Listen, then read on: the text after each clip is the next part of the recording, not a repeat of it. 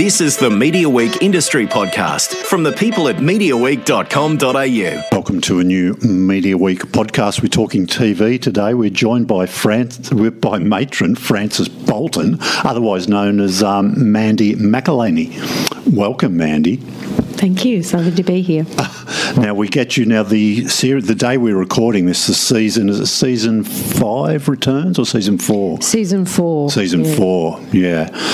Wow, those four seasons have gone by pretty quickly to me. And we're also joined by Andrew Mercado, I should say, today. Welcome back, Andrew. Hi. But, Andrew, to me, it still seems like a relatively new show, even though we're already into season 4. Yeah, it does. It doesn't feel like it's hung around too long, and I think they're moving with the times. Every time the show comes back, it's changed the years somewhat, and they say now the show's set in this year, and straight away you start thinking, okay, great, what happened in Australian history that time? And it's always, I love a period piece, and we don't do many of them in Australia, and particularly to be doing a long-running series, it's really good to see. Yeah.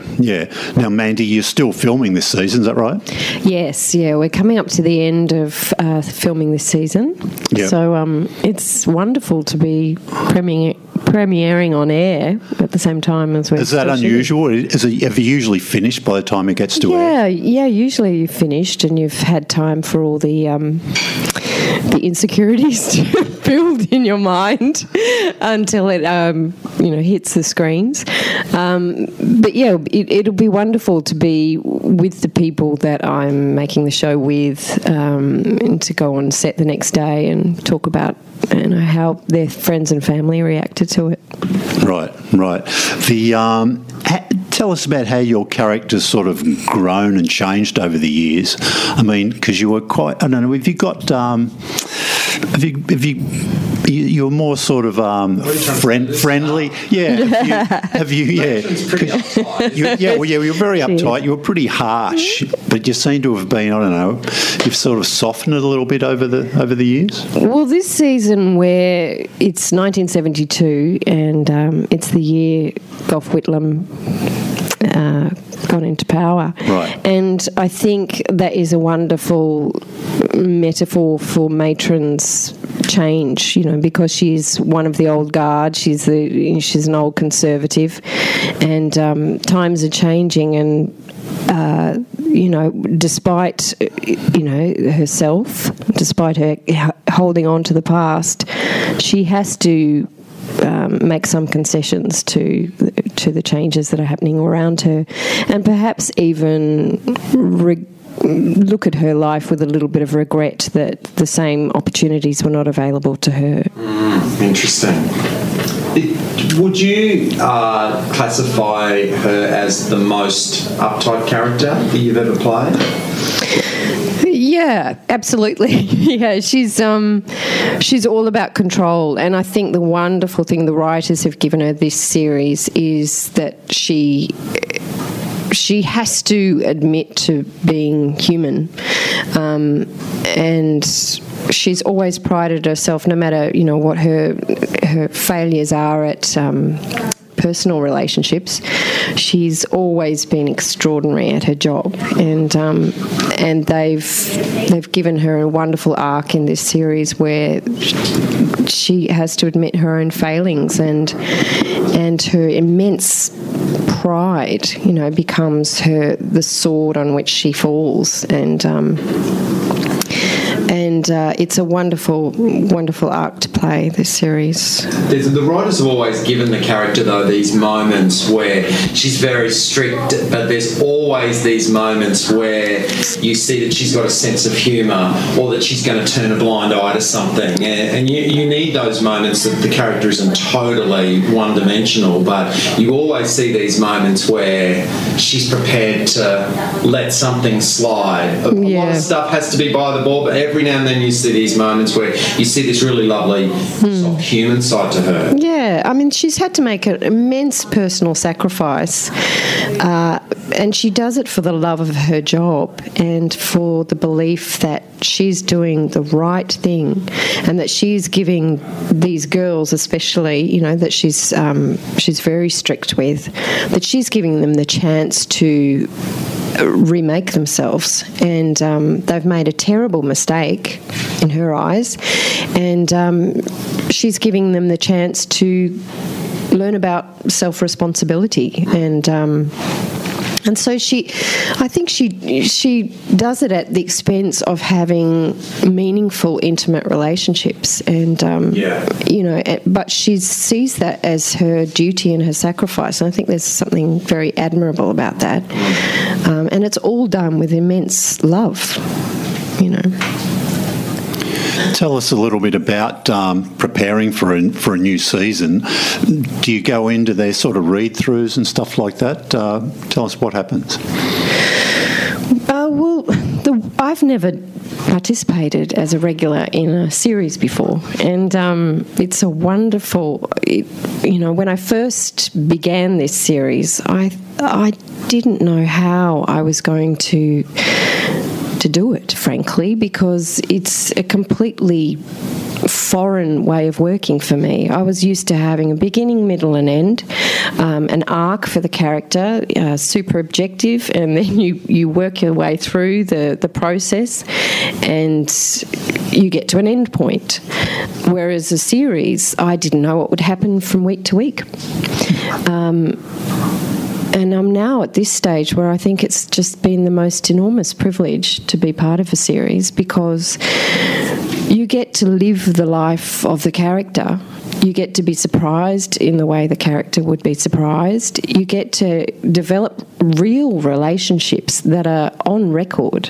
They're not just your past that you've created imaginatively for yourself. Yeah. You have relationships with those people that you can look at if you want, and so for the process, a lot of the character work exists already, and it's about developing new relationships. Like in this series, they've got new characters coming in, and so it's exploring how your character would deal with these new personalities, and everybody brings a different energy to the show, So we begin with some read-throughs, those conversations with wardrobe and costume and things like that. And this series, we've decided to loosen up a little bit of the constrictive underwear. That she started to pop a few buttons, and she's and her hair's a little bit less tight, as a sort of an expression of what's happening to her internally. So that was a great pre-production sort of experience with those wonderful artists that we work with. And as soon as I set foot into that hospital, as soon as I have that uniform on, I feel that I'm back. It's a wonderful feeling. One of the first lines you have in this first episode is you talk about the new wing, and so straight away I looked at it and went, well, they must be in a new set, and this must be a new location. Is this the third time that you've had to move locations? Because you were filming at Parramatta once, and then did you not move once before you've made this next move? No, we've always been in the same home in Parramatta, in the King's College grounds, and they've done a wonderful job this series at recreating the hospital that we all know and love, but also using it as an opportunity to create new areas. And there's a new nightclub and things like that everyone's going to. But it's in a completely different location this time. It's a lot less drive for most people. And we're shooting at Cullen Park, and at first it was extremely strange, even though they've done such a great job. The geography of the place is different, so that was very weird at first, but it's worked really well. And the great thing about that move after three series is that we can the cameraman, the lighting, and everyone can talk to the art directors and work out what would be better, for shooting long term. So, yeah, it's been interesting, moving, and I think it's paid off. It's worked. Yeah. Tell us a little bit about some of your cast members. Have you made sort of new long-term friendships with many of the people you've been working with? Yeah, I mean, the cast members are extraordinary, and especially for the young women in the show, I really feel like it really came home to me in this series when we got a new batch of girls, and I saw how young they were and how at the beginning of their careers they are. And I've watched the other girls grow up and branch out and begin extraordinary careers themselves, and they've been mentoring the young girls that have come in, and it's been one of the great privileges of my career is to watch this young talent grow before my eyes. Yes. They're really lucky though. Those first girls that were there, Miranda Tapsell, Harriet Dyer, Gracie Gilbert, Sophie Henser. Because they've been integrated into the series. Their story arc wasn't just they had their baby and then they got to leave. They've all found things to do to keep them there. To then, as you say, in real life, but also in the show too, then mentor the next bunch of young unwed mothers that have to drive the storyline. Yeah, it's and they've learnt so much themselves, and we've been so lucky because they've all just been so generous and so brave, and they really have to do the bravest work in the show, I believe, the young women. And I'll never forget that first moment when Gracie Gilbert in the first episode had to give birth to a baby, and of course they brought a baby on set, and then I had to take away that baby from her without her seeing it, and it really brought home the seriousness of the subject matter we're dealing with, and it's impossible to understand how anyone could recover from that. A few notable changes to the cast this season. Ronan Keating has created a few headlines because you don't actually often see him in an acting role, and also Dan Hamill has joined the cast. Talk to us a little bit about them. Well, Dan Hamill is the new Doctor, and as soon as he began playing, and as soon as we did the first read-through, I was taken back to MASH, which is like one of my all-time favourite TV series, and there's a little bit of a Hawkeye kind of tone to him, which is great. He's a cheeky guy. He's a Vietnam vet. He's a bit of a ladies' man, and Dan naturally has this ease and this ability to make everybody feel comfortable, and he's a very relaxed and gorgeous guy, and he fit in so well into the group, and him and Jess work wonderfully together, and yeah, it's been wonderful having him. And Ronan comes in a little bit further on in the series, and of course, no one knew what to expect because we couldn't really look through his back catalogue, and he walks on set and he's incredibly prepared, incredibly humble, incredibly enthusiastic, and worked beautifully. Does a beautiful performance, and was a real charming gentleman, and did not sort of swagger in and do the rock star thing at all. He was just a real team player, and he's gorgeous. He's just lovely. Everyone's totally in love with him. But I guess it would have been cool if he played a bit of the rock star too anyway. Yeah, so we would have just fun, right? gone, whatever, Ronan, whatever you do, it's fine. Now, does Dan sort of replace, in a way, Jonathan LaPaglia?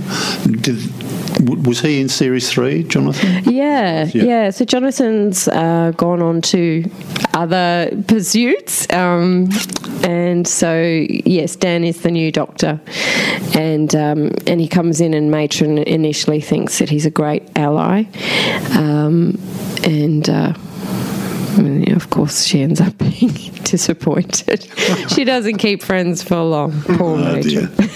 But then Matron sort of has, I'm wondering if Jessica Mariah's character and Matron are sort of becoming frenemies now, because we've seen their relationship, they butt heads a lot over the years. But of course, the longer it goes on and the deeper you go into this, then there's this begrudging respect for each other in a way. And, some of the great, female, we've got that show on Showcase at the moment, Feud, about the feud between Betty Davis and Joan Crawford, and how fabulous. They've actually got these things in common, but they just cannot see eye to eye on things. And I look at that as sort of almost like a metaphor for your character's relationship with Jessica Mariah. Yeah. Never, ever going to see eye to eye, but over the years, she's softened a little bit, hasn't she? Well, yeah, it's so wonderful you mentioned Feud, because I hadn't thought of that, but that's exactly what it is. When I'm watching Feud, I think the same thing. I think you have so much in common. Mm-hmm. You actually understand each other better than anyone else would in the world, because you're in the same position, and the same goes for Joan and Matron. They're both fighting to gain respect in an incredibly male-dominated environment, and I think Matron, if she'd been even given 1 ounce of opportunity, would have loved to have been a doctor. I think she loves medicine, and she loves the institution of the medical institution, and they're both fighting to gain a place, and if they helped each other, it probably would be great support for each other. And I think there is a certain amount of that, and the writers have touched on it in this series of Matron, despite herself, can't help but feel incredibly jealous of Joan, and she does. She's got so much more opportunities than Matron had, and she's gorgeous and young, and she manages to wrap all the doctors around her little finger, and I think it drives Matron absolutely crazy. I'm sure. Because she wants to be that person, but she can't admit it. And so instead of that, she attacks Joan and attacks her for the very things that Matron would love to be doing herself. I think they're 10-episode seasons the last couple of years, Love Child. Is that sort of 10 weeks' work, or does it take a bit longer than that? Yeah, it takes a bit longer than that. We do 2 episodes at a time in each block, and so we have 1 director per block. So does that mean then there's some interior and exterior? Is that kind of how they break them up? Yeah, it's basically depending on location. So all the Matron office scenes will generally shoot in 1 day. All the hospital scenes will take maybe a couple of days, and there'll generally be each block a couple of days of location, like King's Cross, the beach, churches, things like that, cemeteries, whatever. So yeah, we'll shoot all the scenes from 2 episodes, depending on which location they're in. So, we have incredible script supervisors who are on hand, but also you have to be really on top of where you are in the story, what you know, what you don't know, because you might be flipping back from 2 episodes, one after the other. So you need to lock off that probably, let's call it 3 months maybe? Yeah, it's about 13 days per block. Yeah. So about two weeks per block. So yeah, we get a few months' work out of it. Yeah, and you said this is the first time you've had a sort of a recurring series like this. Has it cost you any other work? Have you, because I'm guessing you're pretty much in demand for lots of stuff. Have you had sort of many offers? You've thought, no, that wouldn't be bad, but I'm with Love Child, so I can't do that. Yeah, it's happened a few times. But I'm very happy to be working. So, I think it's, of course there's some things you go, I would have loved to have done that. But, and sometimes, they can be accommodating and you can do maybe a couple of days on something. Like when I was doing this series, they released me to go and do a couple of days on the Hamish and Andy show, the new one, so that they're filming. So that it's also on 9 on you. Yeah, it did help a bit, I think. I don't know if that would have been the same if it was another network. You've had an amazing run with 9, really. I mean, you've gone from production to production. You went from How's That to Love Child to Hide and Seek. The House of Hancock was in there too. They have really embraced you, haven't they? They have, yeah. I've been very, very fortunate. That a woman in her 40s has been embraced by a network, and that they think that there's enough roles for me, and that they really do champion me, and they have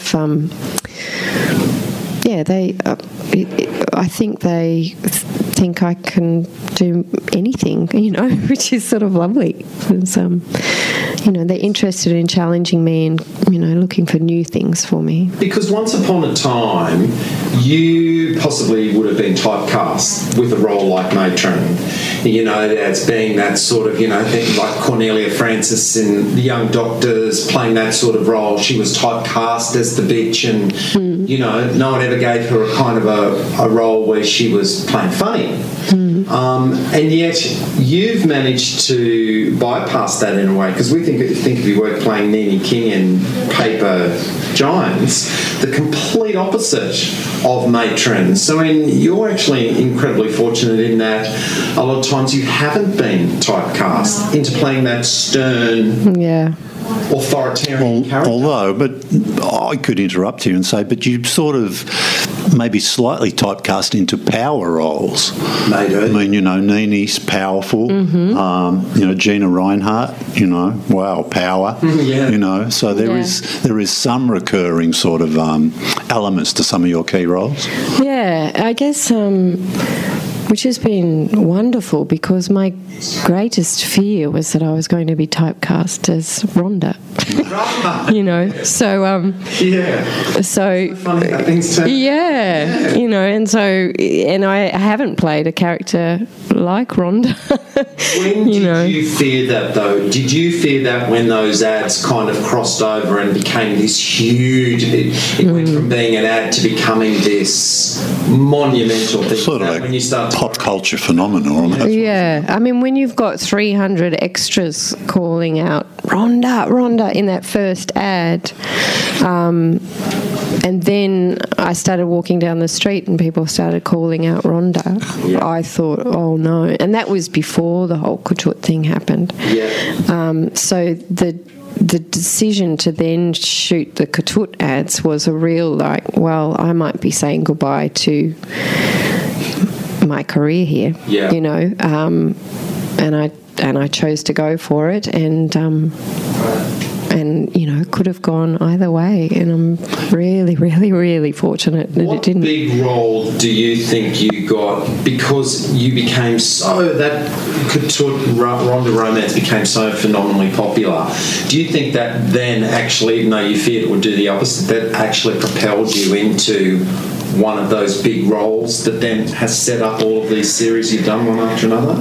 Well, I was very lucky that I'd been working for 20 years in the theatre, and I had a lot of people that I'd worked with that knew I was more than that, whereas most people would in the street go, well, now you're an actor, I had worked with Dana Reed before, who's a fabulous director. And she saw me on that ad, and she was the one that went to Channel 9 and said, Mandy's a really good actor, and I think she'd be great as the secretary for the Kerry Packer thing. And so I really owe it to her, and the fact that she knew I was an actor, you know. It's all about who you know. It really is, you know, and it's doing those hard years in the theatre, you know. I think it trained me up to be versatile, and it did. It made connections for sure, you know. Because of theatre, that you've got no one to hide behind you. You have to be able to. Yeah.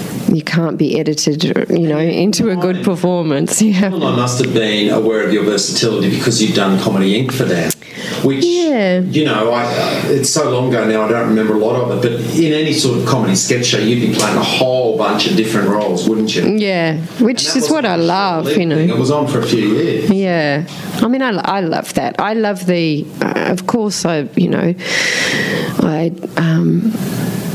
love the challenge of playing myself. But I really do love that feeling of transformation. It's part of what attracted me to the industry in the first place. I still remember when I was a kid, you know, and did my first plays at primary school, and coming out and being somebody different, you know. I love that feeling. It's, you know, it is a bit sort of, it's like alchemy. It's like, you know, I've become someone else. It's a great drug, I guess, you know, and it's what I love about the thing that I do. Mandy, how many Rhonda ads were there? That's a good question. There was the first one where she, you know, walks out and people start yelling, and then I think there was maybe 2 on the beach. Yeah, one where I'm getting the foot rub and Couture's giving me a drink, and then the Couture things happened from that, and there was 2 more after that. Right. It's about 5, I think. Yes. Without sort of pushing the point here, but it must have been financially lucrative for you to stay with it. And, yes. And as an actor going from job to job, it's hard to knock back something like that, I would imagine. Absolutely. Yeah, it was absolutely a financial decision. I have no qualms saying that. You know, I was a theatre actor, and, you know, I for 20 years had that feeling of not knowing when I was going to pay the rent, you know, and the lure of that money, I knew that I'd always have a theatre career, and so I was happy with that, you know, and but getting a little bit of extra money sort of, you know, set me up for a while. Being identified so much with one brand, does that taint you for other advertisements or endorsements, or does it make you a bit hotter? I don't know. Well, no one's come banging down the door or anything. So I'm not sure. I guess, you know, for another insurance company, that would be... they wouldn't want me, although maybe they would. Yeah.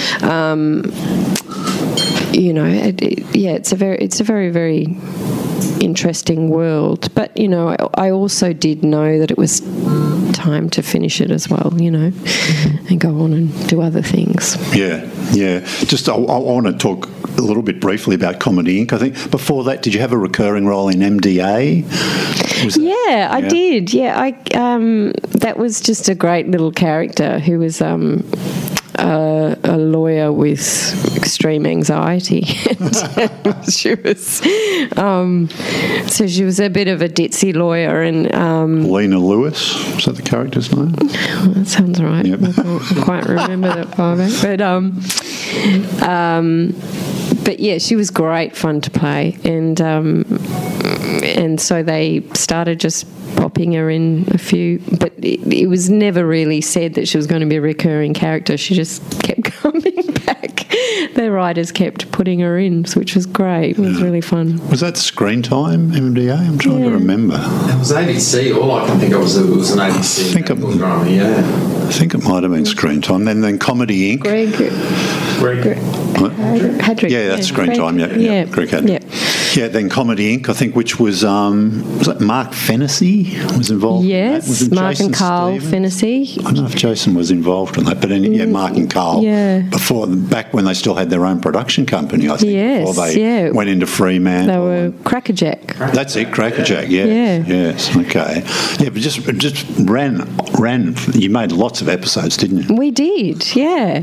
And it's funny you should mention it because hardly anybody mentions it when they're interviewing me. It's like it never happened. Well, that's my real first memory of you. You know that because you. They don't repeat that show. You'd think that skit comedy show, that would be the sort of thing that you could repeat on one of those channels, and yet it kind of it goes away and then it's never seen again. Exactly. It's the sort of stuff that would travel. Genevieve Morris, Ben Oxenbould, Emily Tahini, who's now in the Sean McAuliffe show, and you all worked so hard in that. You played lots of different characters as my memory. We did. It was really.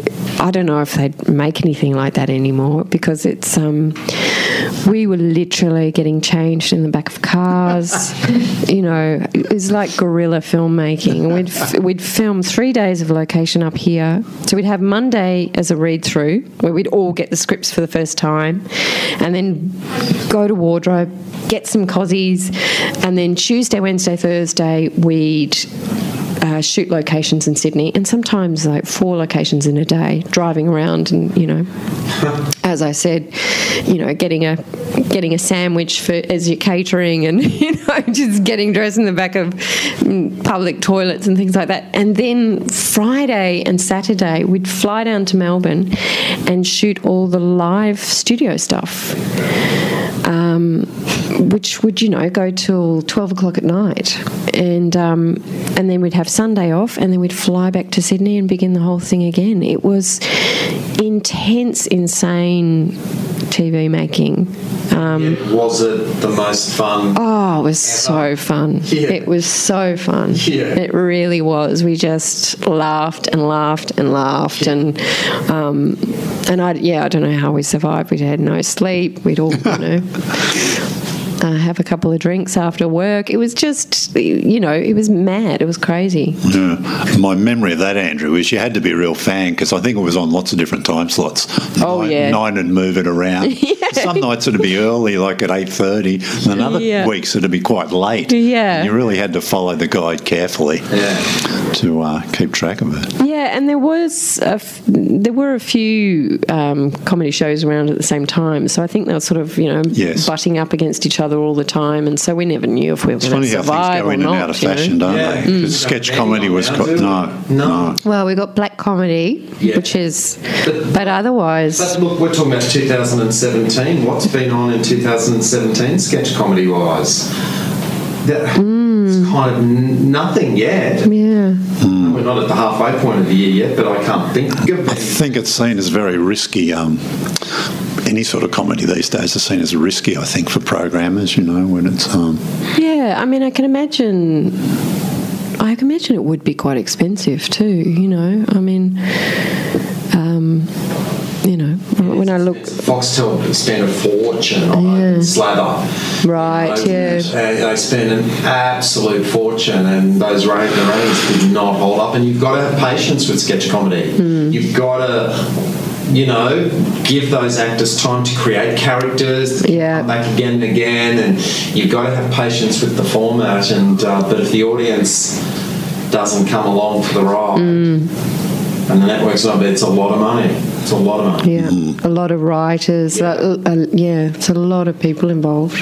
Now, look, before we let you go, Mandy, because you're filming today, aren't you? Am. You're about to head off to work, so we really appreciate you coming in here first. So well done. Is there anything that you'd like to do that you haven't been offered yet or haven't had the chance that you'd just like to tick off? Well, now you've got me thinking, maybe it would be good to play a character that's less in control. Yeah, a bit more vulnerable or something. Yeah, it would be... Yeah, it would be probably time for me to do a character like that. Maybe you could come into Dr. Doctor and play your real life of my real life really sister. Wild, complete opposite to Matron, because she plays her character's quite stitched up in a way. She is, yeah, she is. And fun fact, we're wearing the same watch. Really? Yeah. Okay, I'm going to look out for that. It's the same costume designer, and she said, I think you both should wear the same watch. There's Easter egg in there. Yeah. So how is it, two sisters, both actors? Well, we've tried to work it out. Look, my parents both love movies. Dad's an Irishman, and they're great storytellers. You know, he's not with us anymore, but he always had a guitar in his hand. He'd always be telling a story, a tall story or something like that. And I think, you know, our desire to tell stories comes from him. Mum loved the ballet. But we grew up in the country, and we didn't really have any access to films or you know, stage shows or anything like that. So I think it was sort of maybe growing up with parents with those sort of sensibilities and being in the country where our imaginations could develop. And from as long as I can remember, we put on plays for our family, which they endured. And yeah, Hayley and I both love films and you know, and the theatre. So yeah, we've just, you know, maybe I started first as a career, and Hayley thought, yeah, it is possible. And it's really been great that we've both been in the industry together, but we've never worked together, and we've supported each other and also developed our own careers, you know, separate from each other, which has been really, really great. I'm so happy that she's found this great role in this very successful, fabulous show. It's fabulous. That show is fabulous. It's really, it's got a... Andrew's the biggest fan of Doctor. Yeah. I love it. Yeah, it's got a huge following, and and she's having lots of fun. It's great. It's really risky. It takes risks. You know, it's not like a cookie cutter medical show on a commercial network. It's really taken lots and lots of risks. Yeah. And I think, you know, you're a period piece, but I think that show with the country town that's got the microbrewery and the woman who's running for mayor, Tina Bursel's character, it's all these things in the show where I just go, yes, that's happening. Yes. That's on the money. There's nothing in that show that plays false to me. Yeah. It's just really, really well. Really, really made with great maturity and you know, great writers, you know, and yeah, great directors, great performances. Yeah, it's really good. Because James asked you what role would you like to play in the future, would you have any hesitation, or would you be nervous about playing another real life person after the controversy playing Gina Reinhardt in House of Hancock? Well, I've done it a few times now, and yeah, that's, you know, it's sad to me that all that work will never be seen again, but at the same time I always understood the great responsibility I was taking on, and how uncomfortable it would be for somebody to watch their life be portrayed that way. And I do sympathise with someone having to watch themselves that way, you know. And I guess she's just a woman that has enough resources that she's able to say, I don't like it, make it go away, you know. And it's gone away. It's gone away. We started to do this.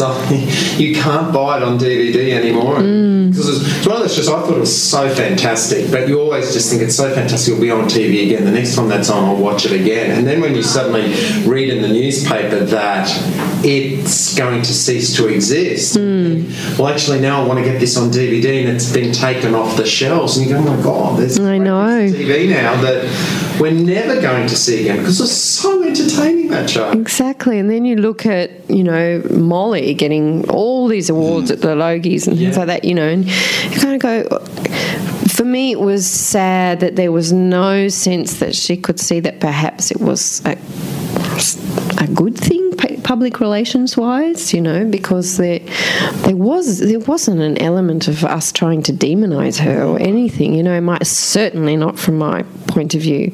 There were absolute insights in there to make you look at her life and see, Yeah, and I think it's important. I don't think it's comfortable for people, as I said, but I think it's important that we talk about and celebrate and discuss, Australian figures and Australian history, and I hope that doesn't go away. And I'm sort of interested, that there hasn't been such a huge public, or professional discussion about what happened, and I'll be really interested to see the ramifications on the biopic. Whether producers do feel that it's too risky now, or if it's done its dash, or what. I think it's a really great debate to be had. It got buried and everyone's been quite silent about it. Oh, it's such a shame. Well, Andrew's cut through the... Thank you, Andrew. And he's brought it up again. Look, just to wind it up from us, any interest overseas? Do you have an agent in the US? No, I don't. No, okay. No, I don't. You're happy working here? You have real ambitions to I am, but, if I had a Jackie Weaver situation, I wouldn't say no. Yeah, okay. All right, Mandy, look, thanks for coming in so much. Love Child, it's back on air at 9. Thanks for joining us this week. You too, Andrew. Thanks, James. Thank you. Thank you, James.